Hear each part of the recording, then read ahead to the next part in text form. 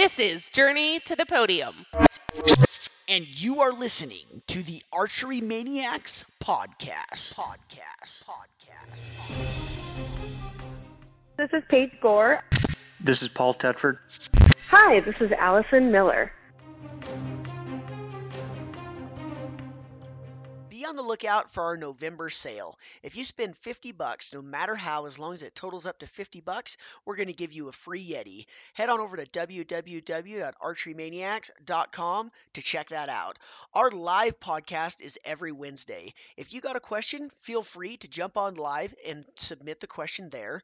Send it to us in direct message or click the Got a Question button on our website and submit it that way. We really appreciate your participation and your questions and look forward to helping out any way that we can. Do you suffer from target panic? Does buck fever have you shaking in your boots at the moment of truth? Well, check out Iron Mine Hunting. Joel Turner's complete controlled process shooting program will take you and your shooting skills to the next level. Decide to succeed with Iron Mine Hunting. Joel offers online courses as well as in-person seminars. Check it out at www.ironminehunting.com. Now, let's get into the show. All right. Hello, everyone. This is Jamie Natta, and I live in Toledo, Ohio, and I've been shooting for 28 years now, competitive target archery. Awesome, Jamie. Well, thank you so much for jumping on the podcast with me today. I'm excited to have you on talking about tournament archery, seeing as I think you are definitely one of the most accomplished female tournament archers in the world right now. You've already kind of introduced yourself, and you've been shooting for quite a while. How did you really get into tournaments, and how did you get into archery? I got into archery when I was about 12 years old. My father picked it up as something to do in the wintertime because we lived in Michigan, so it was cold. And he golfed in the summer, and he just wanted something to occupy the winter hours. And he took it up as a hobby for himself. But my brother wanted to get into it, and then, of course, if my brother was going to get into it, well, then I was going to get into it. And thank goodness for my competitive spirit even at that age, because I took to it right away, and I haven't stopped. So thanks to my father and thanks to my younger brother for kind of spurring me into it. That's awesome, and it's always great when it's like a family activity that you can all do together. So in the 20 some odd years you've been shooting competitive archery, you've been to quite a few different world events. When did you go to your first world event? What different world events have you been to since then? And what are your future plans for world events? Wow, those are really good questions. So I will share a memory from my very first world event, which was actually a junior world championship. And as a first world event, it was in 1996, so I was just getting out of high school. And as world events go, it was pretty low key because unfortunately it was actually in the United States. So it was held at the training center in San Diego, a place I had been multiple times before for training camps and things like that. So my first world experience was the Junior World Championships hosted here in the U.S. And I had an awesome team. An awesome team of girls, and there was actually an awesome team of guys, and a lot of them are still shooting as well. And we, as the girls, took the gold medal, and I ended up individually with a silver to my teammate, Angela Mascarelli.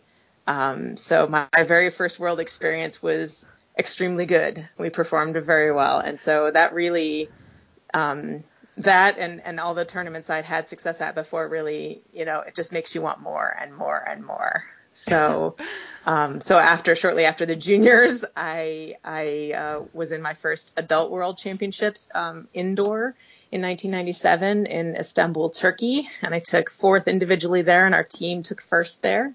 And then shortly thereafter, in the summer, the outdoor world championships were in Victoria, British Columbia, and our team took second there, and I took third there. So you could say that my world, career kind of started off with a bang. I had a ton of medals right off the bat, and things have slowed down a little bit since then. but for the most part, man, I just eat that stuff up. I just eat it up. I love it. And what are the chances of that? I mean, your first world event and it's in the US. And you probably as a high schooler, you're like, yeah, going to the world championships and oh wait, I don't get to travel. Your parents on the other hand are like, oh thank God, it's going to be way cheaper.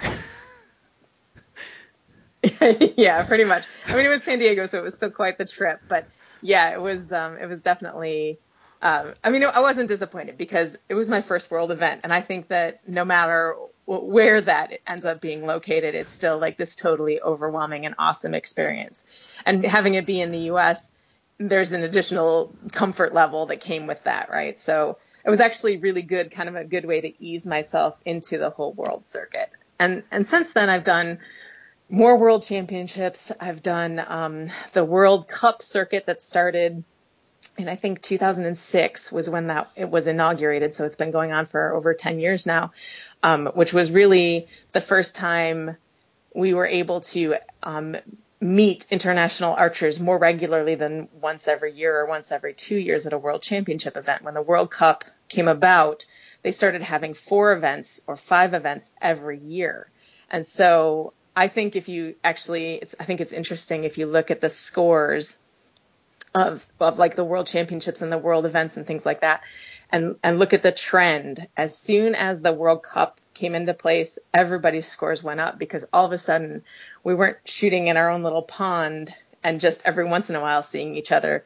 We were seeing each other all the time, and the entire level of archery and precision and accuracy went up at that time. It's really interesting. Looking back on it now, having this 20-year perspective on where we've been and where we are, it's very interesting to watch how things have changed over the years and how the level of competitive archery has risen over those years. Well, that's awesome, and it totally makes sense with, having more world events. You have more competitions that you're practicing for, and if you have an annual event like before the World Cup came around, it's that one event a year that you're working towards versus multiple events and multiple opportunities to meet your competitors and actually perform against them. And so that's great. It makes total sense, and it's interesting. I didn't even know that the World Cup started in 2006, so that's interesting to know. So you talk about the World Cup. A couple of questions. One, do you ever tell people you competed in the World Cup and they think you're a soccer player?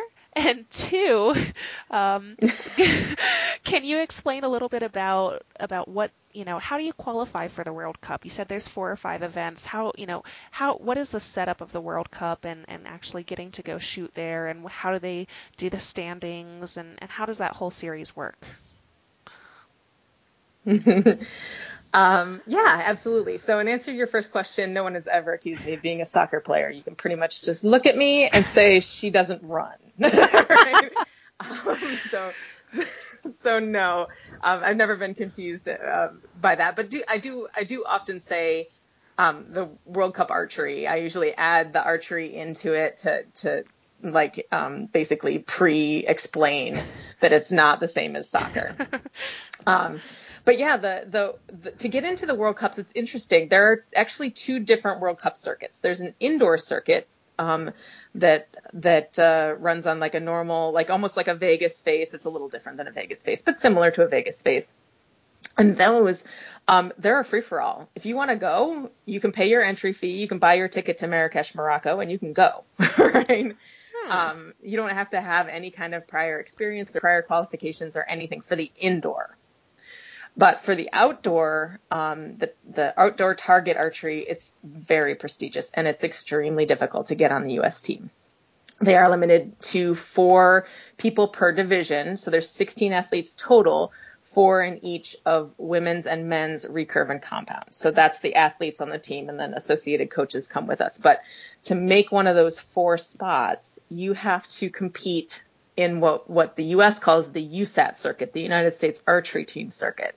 And it's basically a rolling calendar set of tournaments. So there are 4 USAT events and the nationals, and you have to place well enough in each one of those to be in the top 4, and then you get invited to go to these World Cups. So it's almost harder to get on the team and to get the opportunity to go to a World Cup than it is to do well at a World Cup, because the depth of talent in the U.S. is so great right now that I'm fighting for it. I'm the 4th spot this year. This is the first time I've ever not been first or second.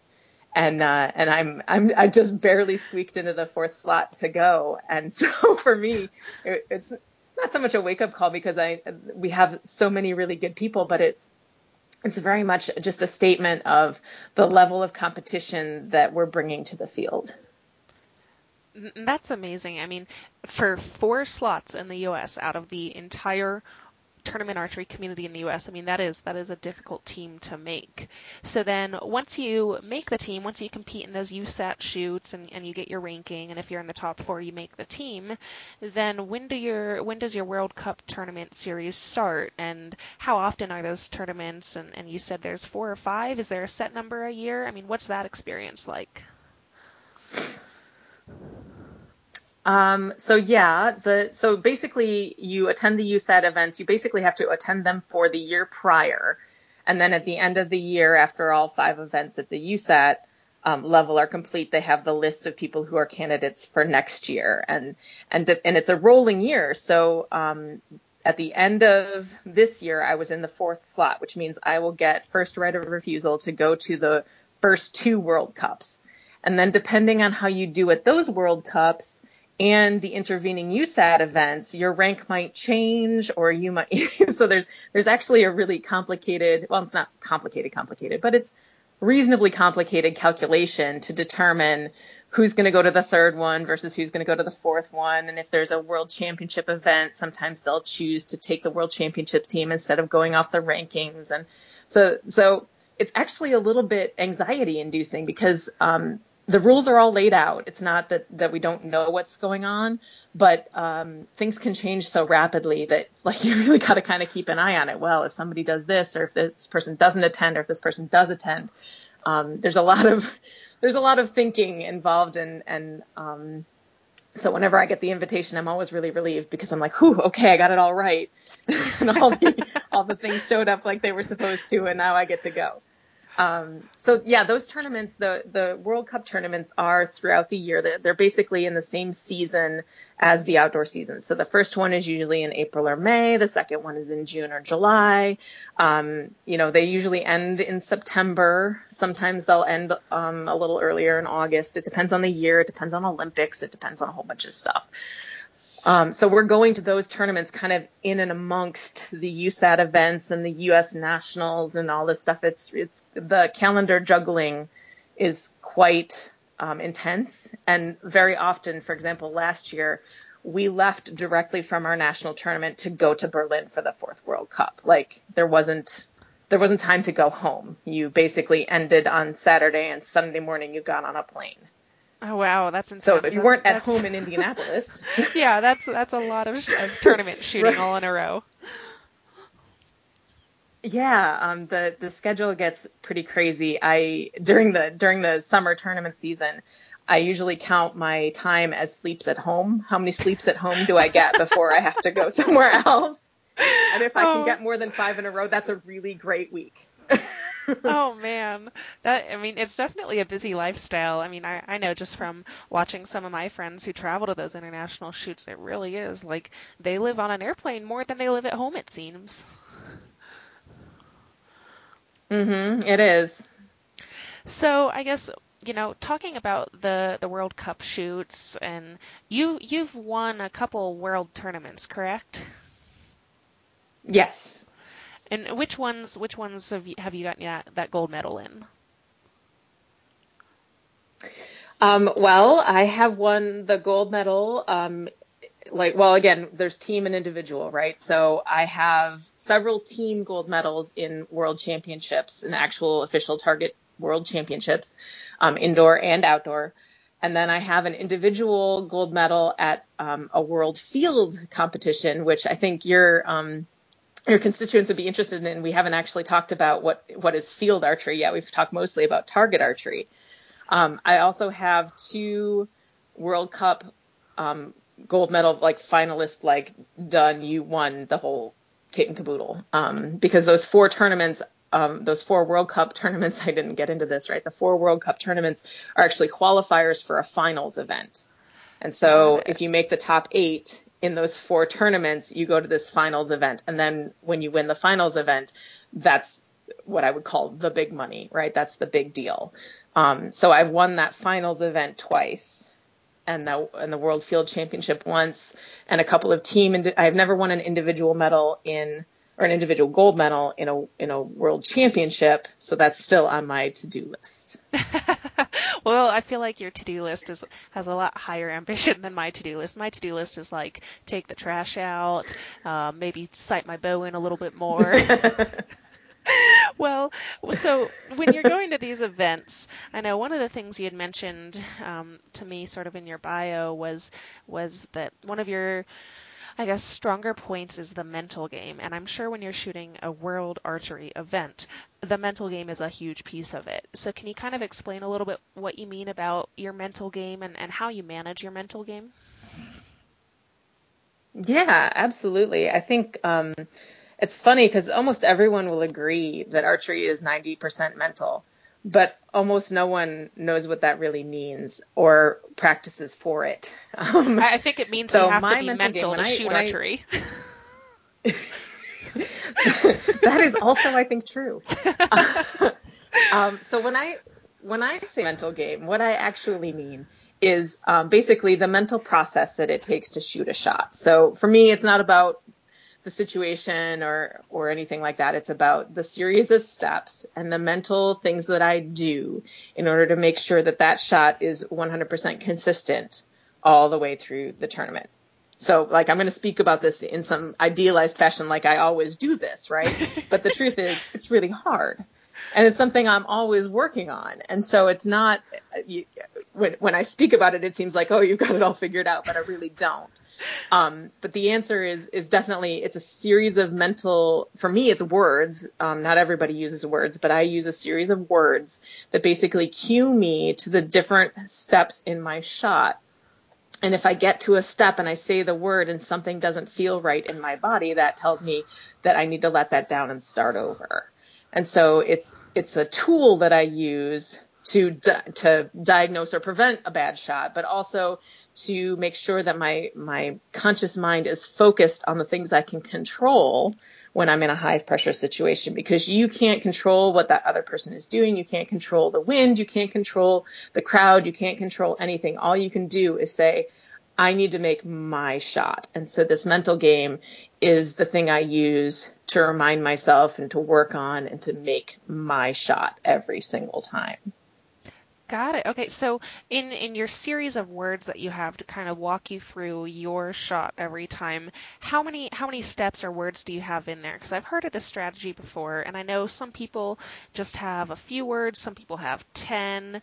If it's your secret process, you don't have to share the words, but about how many steps are there in this shot process that you go through? I don't think there's any secret. There's no secrets here. It's not, I think it's a totally personal, it's a personal thing, right? How many words do you feel like you can focus on? And they're obviously in a sequence, so one at a time. But if you have 10 things to remember or 3 things to remember, it depends, I think, also on where you are in your archery career, your process, your coaching, whatever. There might be one thing that you really need to focus on. And so maybe just one word is what you need at the time. So for me, from right now and for quite a few years now, I've had 7.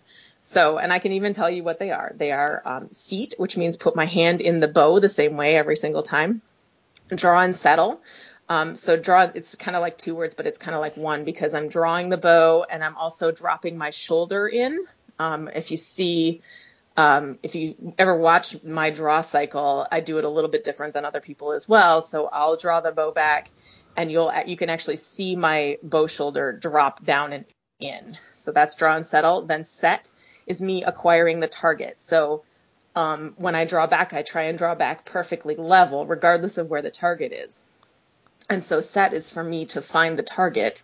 And so you'll notice a lot of the times, especially if you watch my draw cycle, in a target tournament, I actually set up kind of below the target. And so you'll see me tilt backwards a little bit to raise and acquire the target. and then relax, which is just sit there and enjoy the view for a second, because I had target panic for quite a few years, and I had the kind where it was like, see the target, make it go, right? So for me, this is always my step to like, see the target, it doesn't have to go. It can just be there and be this beautiful dot in this beautiful circle, and don't even worry about it. So seat, draw, and settle, set, relax, then pull, which is my execute, right? So like I've settled in, I see my dot, I see the bubble, everything's where it should be. So pull is execute, and then pin on is just remember to follow through at the target. That's it, 7 words. And somehow those 7 words are your key to winning all these World Cup events and participating in all these World Cup events. Yeah, and I think everybody's words are going to be different. Everybody's steps are going to be different. And my words and steps have been different at different times in my life when I've been working on different things, or, like when there's something the power of a mental game is that not only does it help prevent you from making terrible shots, and help you recognize where things go off the rails, but it also provides you a tool for really emphasizing the things that you need to work on. So if I noticed in my videoing or something that I had an inconsistency somewhere, I could introduce a word to help me really focus on that area. Or I could even emphasize a word I already have. I could like mentally shout it to remind myself, this is what you're supposed to be doing, and you're not doing it as strongly as you usually do. So there's all sorts of ways you can use this mental program, mental game, to tweak your own physical form. But I think its strongest asset is its ability to make a tournament situation, to bring you back from like being outside yourself in a tournament situation where there's high pressure, and being like, oh yeah, wait a second, none of that stuff matters. It's all what's inside me. And the inside stuff is what's going to make that arrow hit the center, not all these other things. Absolutely. And you said there that sometimes, you mentally shout it. I for a second there missed the part where you said mentally shout it. And I'm like, man, I've been to many tournaments with you, but I don't think I've ever seen you on the line suddenly yell, draw and settle. I'm like, I don't know how that would fly in USAT. Right. No, it's definitely inside my own head. We all have those voices, right? Oh, absolutely. And, you're right. Like, whether it's a 7-word sequence or, 10 words or 1 word, it's still important. And I like how you mentioned that sometimes there's just one you need to focus on. I remember a tournament, I don't remember if it was SoCal Showdown or Arizona Cup last year or Reading or something, but I was having major issues with target panic. Like you said, it was see the target, go, not see the target, relax and execute a shot perfectly. It was see the target and go. And so I ended up writing on my bow there on the riser, let down. That was my one, or technically my 2 words for that tournament, was every time before I made a shot, I'd look at my bow where it said let down, and then I'd keep those words in my head as a reminder that if I needed to, that was an option. Letting down was an option. Mm-hmm. So I guess I just love our conversation so far. I'm learning a lot. So you've talked about the World Cup tournaments, about your mental game and how you've gotten that under control, and we just talked about one of your steps there would being letting the pin settle on the target. You also mentioned in your bio that you have what some people would call like a unique type of aiming system. So can you explain, what my understanding of aiming is? Pin on the target, or dot on the target. That's how I aim. What is your unique aiming system that you use? Well, if you boil it down, it is that simple. But here's the crux of the situation. So aiming is an active process, right? It's a process of focusing your energy and attention on where the dot is in relation to the target, the thing that you want to hit. So I refuse to call it aiming. I don't aim because I do not put my attention there. My attention is on all of the physical motions and activities in my muscles that are required to execute the shot. If I actually put my attention on the target, I'm screwed. Right? And it's really hard. It happens, right? Again, this is my constant struggle. It happens. And as soon as it happens, it's really hard to get out of. But that's where my mental thing comes in, right? So for me, aiming is a giant no-no. All right. But passively looking at the target, that's okay. All right. Because obviously you can't just close your eyes, right? That's not how this works either. So my frame of reference is that I acquire the target during my set. That's the time I'm actually looking, right? I'm looking and I'm putting the dot where I want the arrow to go. And I'm checking my level and making sure everything is good. But after that, it's like that infomercial, set it and forget it. I don't think about it again, because my brain and your brain, and I think pretty much everybody's brain, will actually automatically want to keep that tiny little dot in the middle of the circle, or the big dot in the middle of the circle, or the circle around the circle, or I don't know how this works in 3D, sorry. but for me, I'm almost always looking at circles. All right.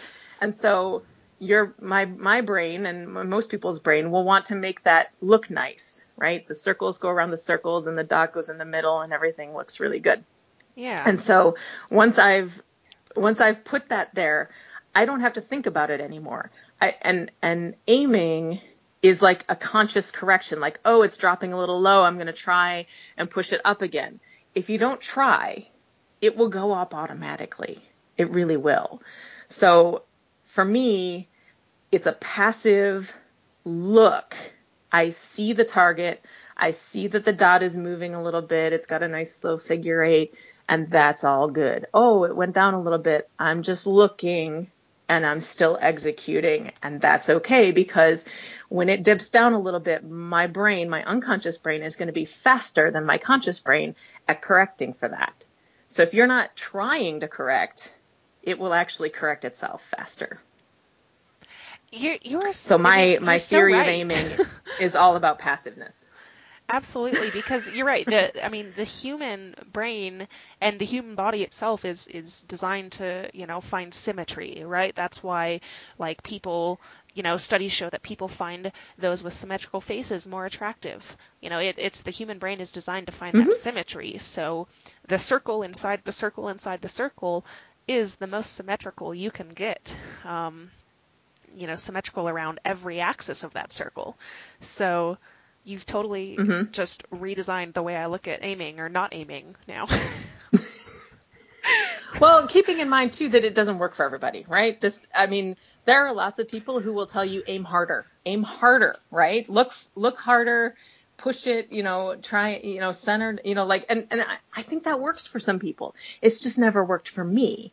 And so, when I come up against someone who wants some coaching and wants some guidance, I say, let's try this other way for a change. Rather than putting all of your focus and all of your attention on making that dot be in the center, let's take all the attention and all the focus off of that and put it back here at the line in your body where the shot actually happens, right? So I don't think it works for everybody, but it certainly works for me.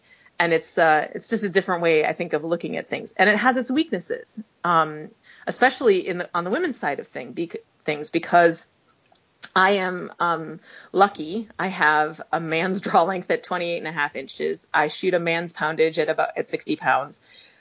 So I can get away with it because I can put my dot in the center and the wind doesn't blow me nearly as far as it does other women. I also, I use the bubble to adjust for wind rather than trying to aim off. So where this breaks down is if you have to aim off, if you have to aim somewhere other than where all of the planets align in the circles, right? It's a much harder thing to do. So for me, in stupid wind conditions where I can't bubble enough or I can't offset enough, those are the conditions I really struggle in. You're right. If you're always having to aim in the middle or always letting it settle in the middle and not worrying about actually aiming, then wind can certainly be challenging. But like you said, there's that benefit of longer draw length, higher poundage, and I kind of have the same thing. I don't have quite as long of a draw length as you, but poundage, same thing. I'm shooting my target bow at just under 60 pounds, and then my hunting bow is even higher. It's, I think, 67 or something right now. So when I picked up my target bow, I was like, oh man, this is easy. Right. But it's a different way of aiming or not aiming, and you're right, it might work for some people, it might work for others, but the concept of not aiming but letting your, subconscious mind settle for that symmetrical circle, I think is a fantastic thing for people to try. Yeah, and I've tried it with several students, and some people find it's easier to do with the small dot, with a big dot, with a circle. It's really all about making it comfortable to look at. And so what's the best compromise for making everything really comfortable to look at? Because then if you're comfortable in what you see, then it's so much easier to bring your attention back to executing and using your muscles properly and all of that stuff. So come April at the Arizona Cup, or whenever the Arizona Cup is scheduled for this year, when I'm on the line shooting with my eyes closed and people are like, what are you doing? Jamie told me to. Jamie said don't aim. Don't aim, that's right. Yeah, Jamie told me just don't aim. Safety first, though. Oh man, awesome. Well, I have just absolutely loved all the info you shared, and I know I'm certainly going to be working on, my mental list of words beyond just my one word of let down. And I'm really excited we were able to get you on the podcast today. All right. Well, thank you so much for having me. It's been a joy, and I look forward to seeing you on the line. Yes, absolutely. I will see you at the next shoot. Thank you for tuning into the show. It means a lot to us. But seriously though, I really appreciate your ear, and it would mean the world to me if you would rate our podcast. If you didn't like it, 1 star it. But if you did, a 5 is even better. Don't forget to comment, like, share, and hit that subscribe button. Thanks again for tuning into the show. Be on the lookout for 5 new weekly podcasts. Monday is our main show. Tuesday is Journey to the Podium. Wednesday is our live podcast, as well as the previous week's live podcast recording. Thursday is Stories from the Red Zone, Tips and Tactics, and Gear Review. And Friday is Body D Wiggles. Some other podcasts that you should definitely check out are Eastman Elevating with Bride and Barney. And Hunt Harvest Health with Ryan and Hillary Lampers. Some other YouTube channels to check out: Hardworking Hunter, Sterling's Extremes Outdoors, and Lane Walter Productions. And a special thanks to Maven Optics, Six Sight Gear, Dark Energy Tech, Shield Mountain Outdoors, The Outdoor Insiders, Iron Mind Hunting, Valkyrie Archery, and Gannett Ridge Sporting Equipment.